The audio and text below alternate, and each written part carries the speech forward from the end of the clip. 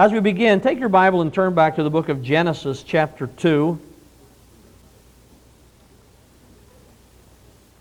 Genesis chapter 2, as you know, records the creative work of God and records the specific creative work of Adam and then Eve.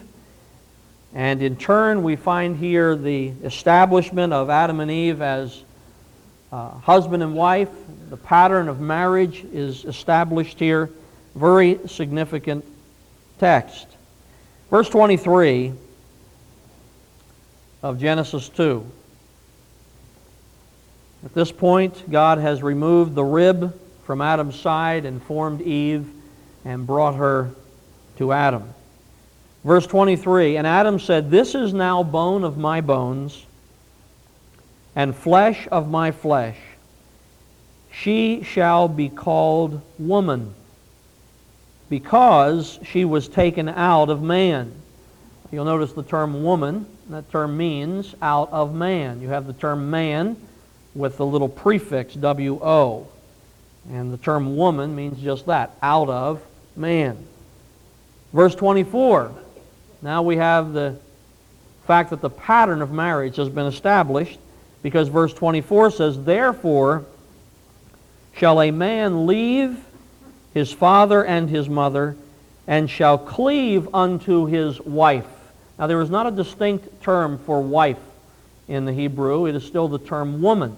Obviously, a very personal relationship here, but therefore shall a man leave his father and his mother, and shall cleave unto his wife, shall cleave unto his woman, and they shall be one flesh. There's the pattern of marriage. The term cleave means to join to be stuck. Hope men here today don't feel that way this morning, but that's the idea. You're cleaving, you're stuck together. One flesh. I don't think we understand the depth of that term. I wish I could understand it more.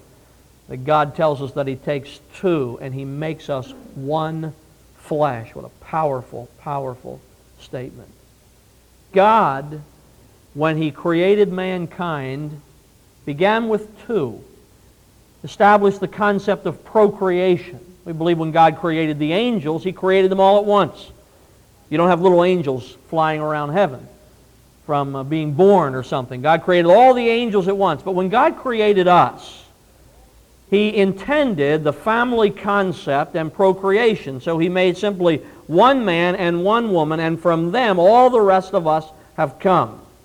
So God built in this family concept at creation, and He established the concept of marriage.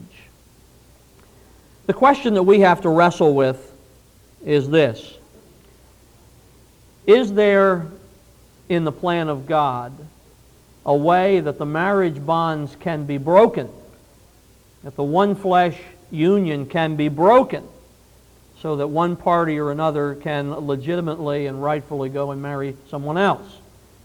Or is in fact the set plan of God this, that when He established marriage, He intended it and requires it to be a lifetime relationship? I want you to now take your Bible and turn to the book of Matthew, chapter 19.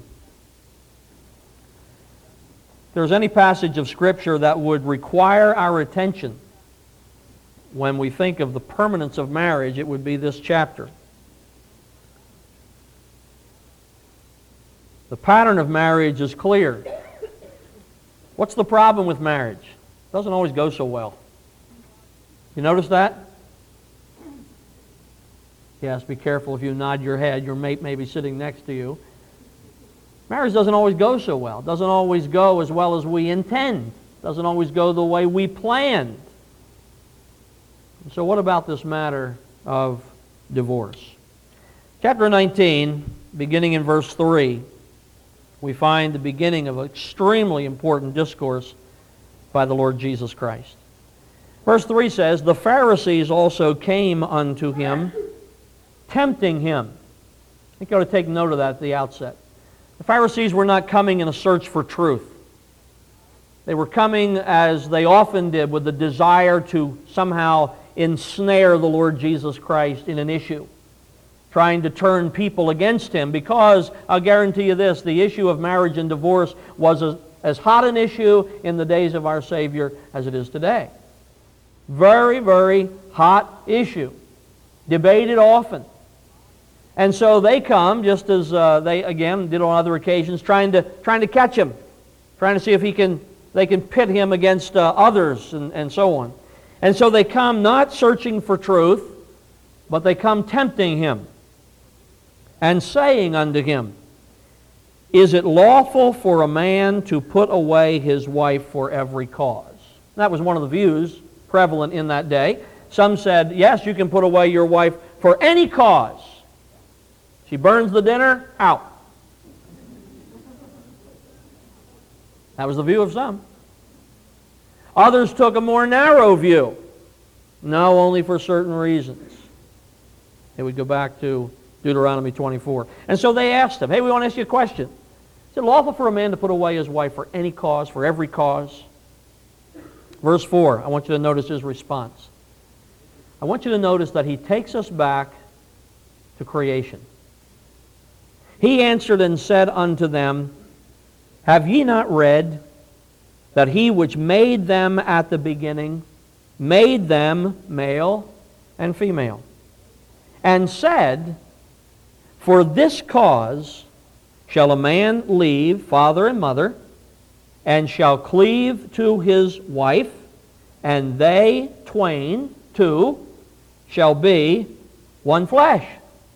Did you ever read that? Did you ever go back to the early scriptures, the writings of Moses? Did you ever read that? Verse 6.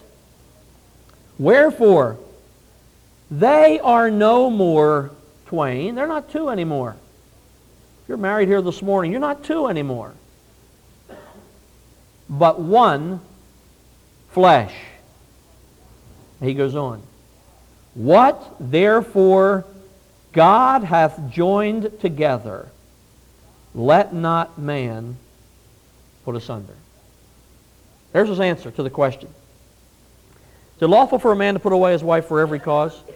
He says, haven't you ever read the Bible? Didn't you ever read about the creative work of God, that when God started all this, that He made them male and female, that He brought them together, they were one flesh? Now he said, what God has joined together, let not man put asunder. Now I would submit to you, and this is something that we might debate, although we're not going to debate it this morning, but I would submit to you that he had just given a complete answer. That if the Pharisees had not pursued the question any further, the Lord Jesus would not have pursued the question any further either. He gave the answer. So you want to know? Here's the answer. Here's what God did at the beginning, and here's my statement to you. What God has joined together, let not man put asunder. That's the answer. Well, the Pharisees wanted to probe a little bit. And so, verse 7, they say unto him, Why did Moses then command to give a writing of divorcement and to put her away? Well, they raise an issue from Deuteronomy chapter 24. They say, well, what about what Moses did? Now, we don't have time this morning to probe and study what Moses did, but let me tell you this. Moses did not institute divorce. Sometimes people get that idea. Well, Moses instituted divorce. No, Moses regulated a practice that was already going on. The Israelites were divorcing. They were simply putting their wives out. And what Moses did is he created a regulation. He said, listen, if you're going to do this, then I'm going to give you some instruction. I'm going to require you this. You cannot simply put your wife out on the street. You have to give her a written document. You have to give her a writing of divorcement, something that she can have, something that she can carry with her to demonstrate perhaps that she had not had children illegitimately, or to demonstrate that she was not committing some kind of sin where you were somehow obligated to put her out. You can't simply throw her out. You have to give her a writing of divorcement. We could illustrate many times in Scripture where the God of heaven allowed some things to happen that he in fact despised and considered an abomination. God never wanted Israel to have a king. He wanted to rule them from heaven. He wanted theocratic rule. But when they cried and said, we want to be like the other nations, he said, okay, I'll give you a king. But they paid a price for that. And there are other things that you can see in Scripture. And so verse 8, the Lord Jesus, expressing a little bit further, says, he saith unto them, Moses, because of the hardness of your hearts. The hard heart. Hard means impenetrable. Unwilling to learn. Unwilling to listen. Unwilling to obey. Moses, because of the hardness of your heart, suffered you, allowed you to put away your wives. But then he takes them back to creation. But from the beginning, it was not so. Now we come to the 9th verse. The 9th verse is a critical text in the discussion of the whole matter of divorce. In the 9th verse is what is commonly referred to as the exception clause. The exception clause. And what you and I need to try to understand is, what exactly does the exception clause say? And what does it mean? So verse 9, and I say unto you, whosoever shall put away his wife, term put away would mean divorce, whosoever shall put away his wife, except it be for fornication, and shall marry another, committeth adultery. And whoso marrieth her which is put away doth commit adultery. Now the exception clause obviously is this little phrase in the sentence, except it be for fornication. Now let's just take that clause and put it over here for a moment. And I want to read the verse without the exception clause. Whosoever shall put away his wife and shall marry another committeth adultery, and whosoever marrieth her which is put away doth commit adultery. So let's take the exception clause, let's take this term fornication and put it over here and recognize that whatever that is, if anybody divorces his wife and marries another, they commit adultery. And anybody who marries somebody who has been divorced commits adultery. Now we come back and say, okay, so what is this exception clause? The key to understanding that, of course, is to understand the term fornication. That's the key term. What is fornication? Because whatever it is, if we set it aside, anything else says divorce, marrying another, that's adultery. What is this thing, fornication? We need to understand something about words. There are some words in the Bible, for instance, as in common usage too, that have both a very broad and a very narrow meaning. And usage determines which is involved. For instance, some of you might be familiar with the Greek term apostolos. Anybody know what that term means? Just yell it out. Apostle. Now, how many apostles were there? 12. Okay? That's another area of debate I suppose we could spend some time on. There were 12. Judas gets set aside. I believe, Paul was the God-appointed 12th and so on. 12 apostles. However, what's the broader meaning of the term apostolos? Because it's used in the Bible in other ways. What's the broader meaning of the term? Anybody know? 1 cent. Okay? 1 cent. So we have the term apostolos. It has a very narrow meaning. Apostle. There's only 12 of them. But it has the broader meaning. It means 1 cent. And you'll find that term throughout the Scriptures as somebody is sent. So we understand that concept. How about the term diakonos? What's that term? Anybody know? Deacon. Okay? What is the broader meaning of the term? Because that's the narrow meaning. What's the broader meaning? servant. Okay?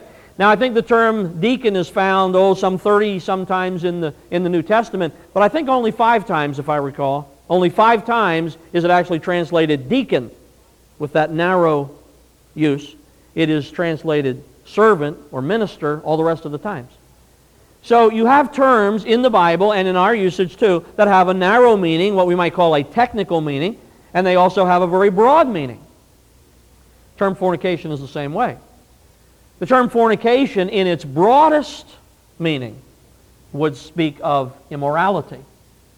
But I submit to you, and I want you to understand today, that there is also a technical use of the term fornication, and everybody, here's where the interpretation comes in, everybody, when they come to this text, has to make a choice.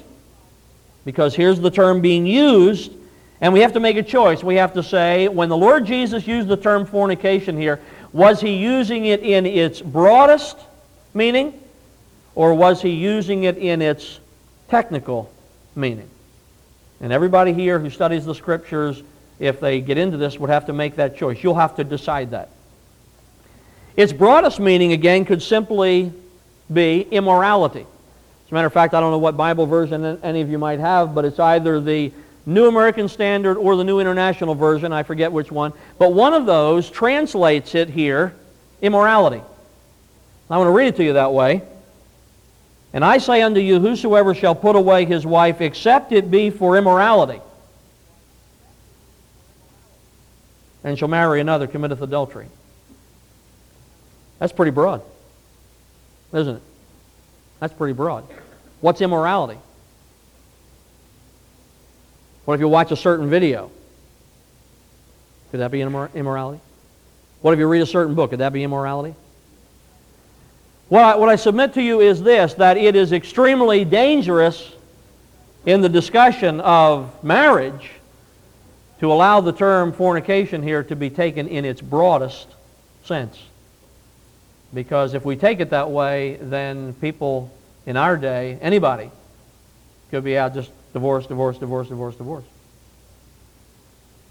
I submit to you that the intent of the Lord Jesus was that the term here be taken in its technical usage, a much more narrow usage of the term. Now, if you ever read a commentator on this passage, it's very interesting. Because I've read all the commentators, not all of them perhaps, but many of the commentators, and here's what they say about this. They would say, and I don't have any wording, but they'd say something like this. The exception clause says, except it be for fornication, and in this particular case, the term fornication means adultery. Now, I want to ask you something. Does that really make any sense? It really doesn't.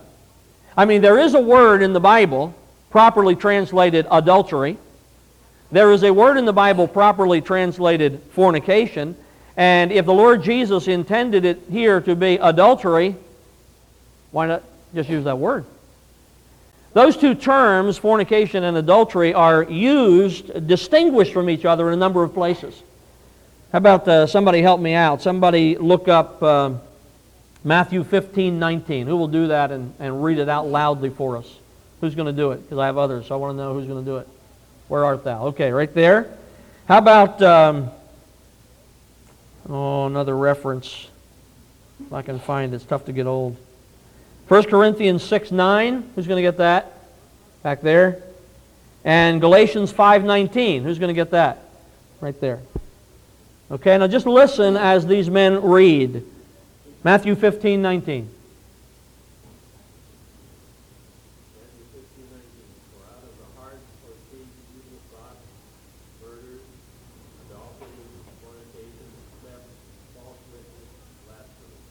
Okay, did you hear both terms used? Not used interchangeably. Adulteries, fornications. Two different terms, used distinctly. How about the next passage? 1 Corinthians 6:9.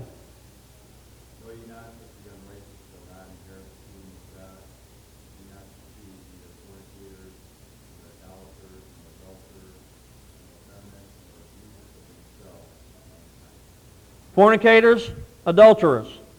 Two distinct groups. Over there.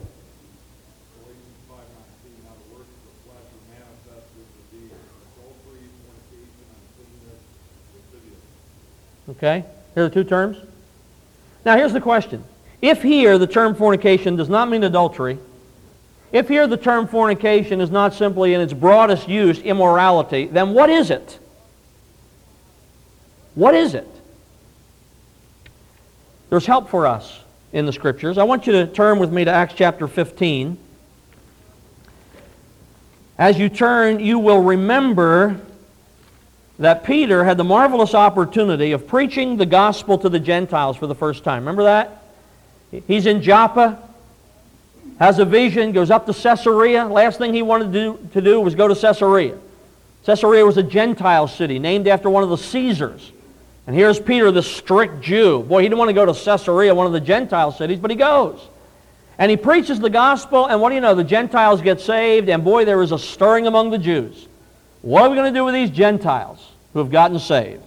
And so there's a council in Acts chapter 15, and this whole matter is debated. I want you to take note of the results of the council. Verse 19 of Acts chapter 15. Here is James, who we would believe was the pastor of the church in Jerusalem. I want you to notice what he says in verse 19 and verse 20. He said, "Wherefore my sentence is that we trouble not them which from among the Gentiles are turned to God." The discussion had been about the Old Testament law and circumcision. And James says, well, my sentence is that we don't trouble the Gentiles with this stuff. Except 4 areas. Verse 20.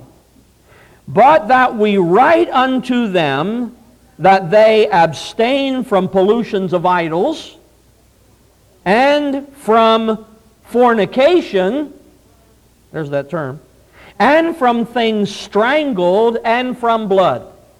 Now that's interesting because usually you and I think, well, the Gentiles got saved and they had no obligation to the Mosaic law of any kind. They're just free. But the early church said, wait a minute now, we're not going to put them under the law, but there are 4 areas. And we need to let the Gentiles know there's 4 areas that they have to pay close attention to. Now, they eventually write letters to express this, and we find this over in the latter part of chapter 15, verse 28 and 29, where it says, "It seemed good to the Holy Ghost," they said, we didn't do this on our own, "it seemed good to the Holy Ghost and to us to lay upon you no greater burden than these necessary things." Verse 29, "that ye abstain from meats offered to idols, and from blood, and from things strangled, and from fornication, from which if ye keep yourselves ye shall do well, fare you well." Jump over to chapter 21. Chapter 21, Paul is back at Jerusalem, and the Jews are concerned that Paul has turned away from honoring the writings of Moses, and so they come to Paul and say, hey, how about taking a vow and demonstrate that you're faithful to the law and so on. But then they say in verse 25, "As touching the Gentiles which believe, we have written and concluded that they observe no such thing, save only that they keep themselves from things offered to idols, and from blood, and from strangled, and from," here's that word, fornication. So now there are these 4 areas. We don't want the Gentiles who get saved sacrificing to idols, drinking blood, eating things that have been strangled, and no fornication. Now you have to say, well, where did they come up with those 4 things? Where did they come from anyway? How did they select these 4 things? Why not other areas of the law? Why these 4 things that they lay upon the Gentiles? Well, we have to go back to the book of Leviticus, chapters 17 and 18.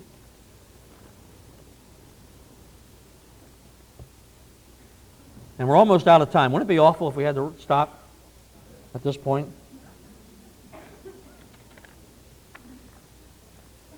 Leviticus 17 and 18, there are some important instructions given to the people of Israel.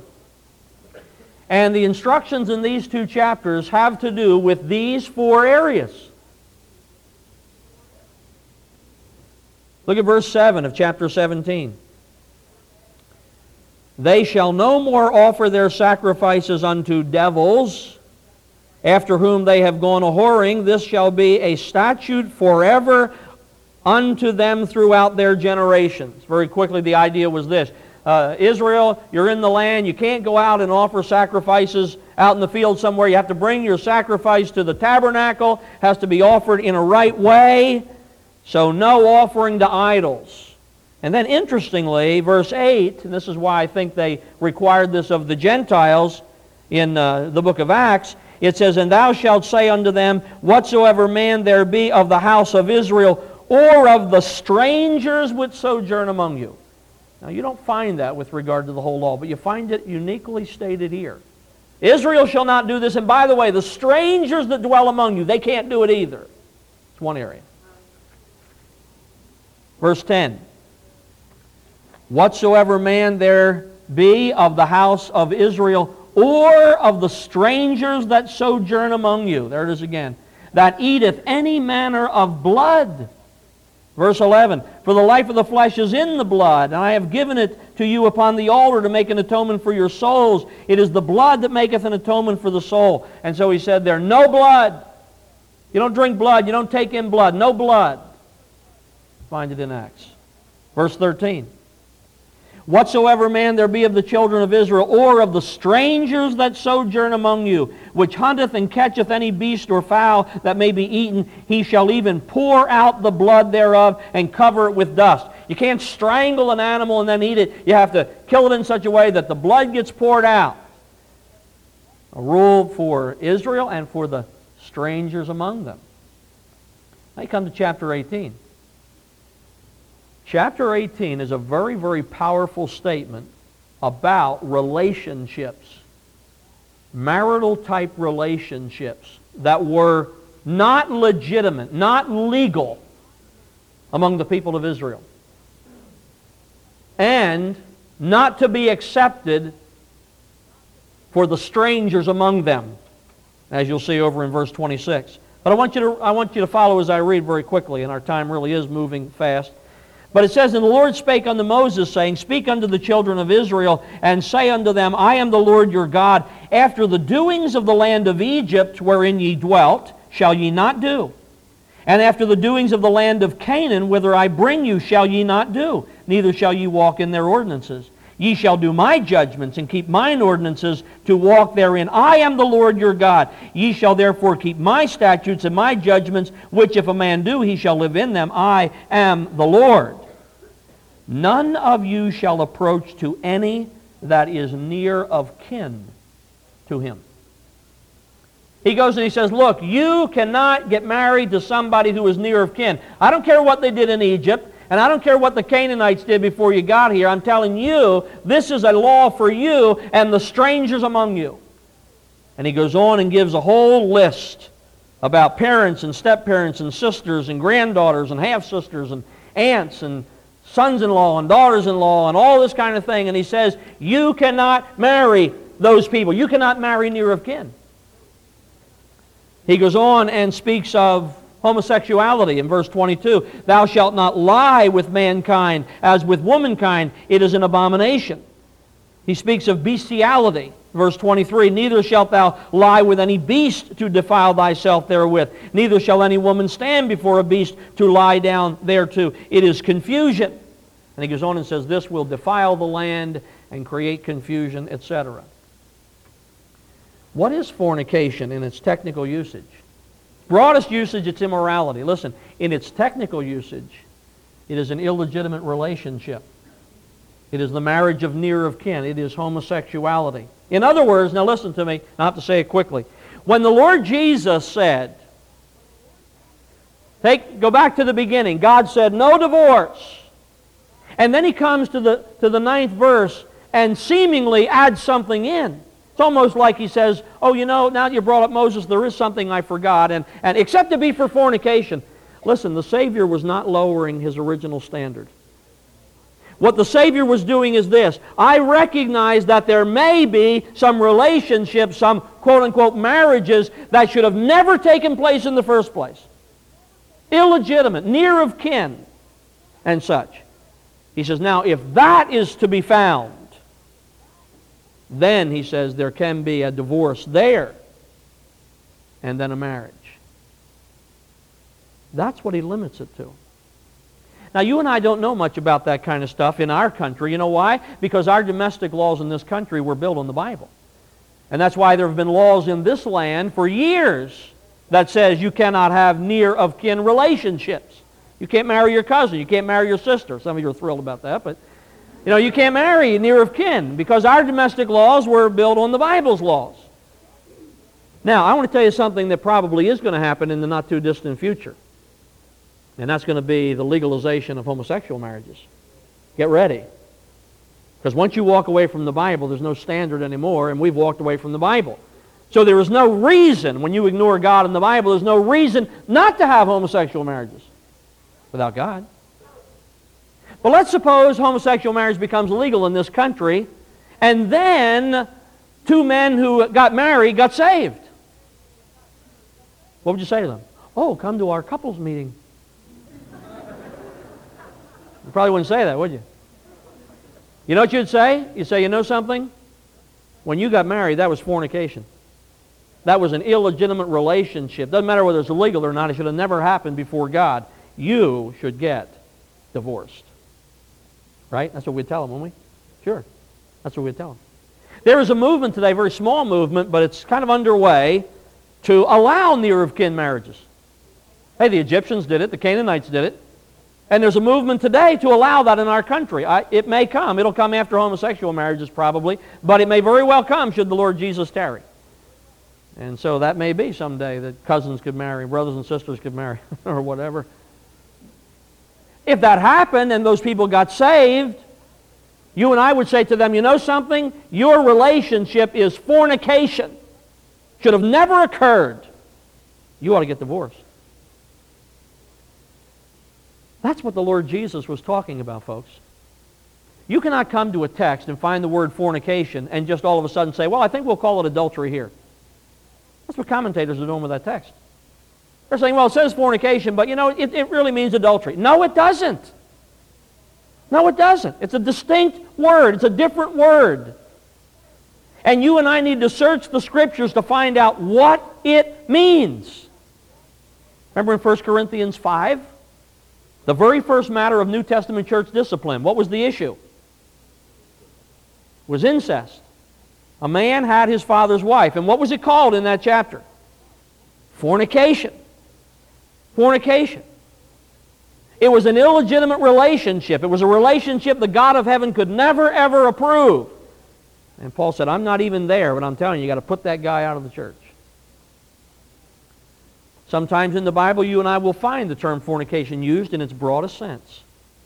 But there is a technical usage of the term, and I submit to you that that is what the Lord Jesus intended. Now, if that is what He intended, and again, I believe He did, if that's what He intended, you know what His further word then is about your marriage?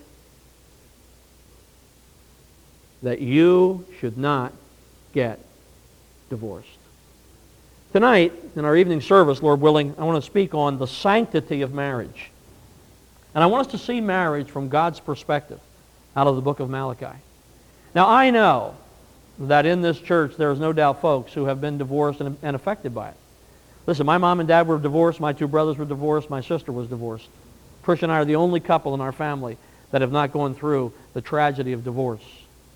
And my heart aches for people who have been through that tragedy. But I want you to know this, there are young people sitting right here today, and there are young people throughout this church, and your heart's desire for them should be that they will never get the idea that somehow if their marriage doesn't work out, that they can get divorced. Instead, they need to live for God and walk with God and stay close to mom and dad so that when they select their mate, they select the right one, the right kind, so that they can identify with what God's purpose is for marriage. And that is that it be a lifelong, one flesh relationship. That's what God wants. I hope I've stirred your thinking. I hope you'll go back and say, he must have left something out. I don't know about that. Well, go study it. Think about it. Search for the truth. And maybe you'll have something to write to me and say, hey, here's something you missed. Here's something you weren't thinking about. I'd be glad to hear from you. But I think the Lord Jesus was putting his finger on a unique situation and trying to uphold for us the standard of God established at creation.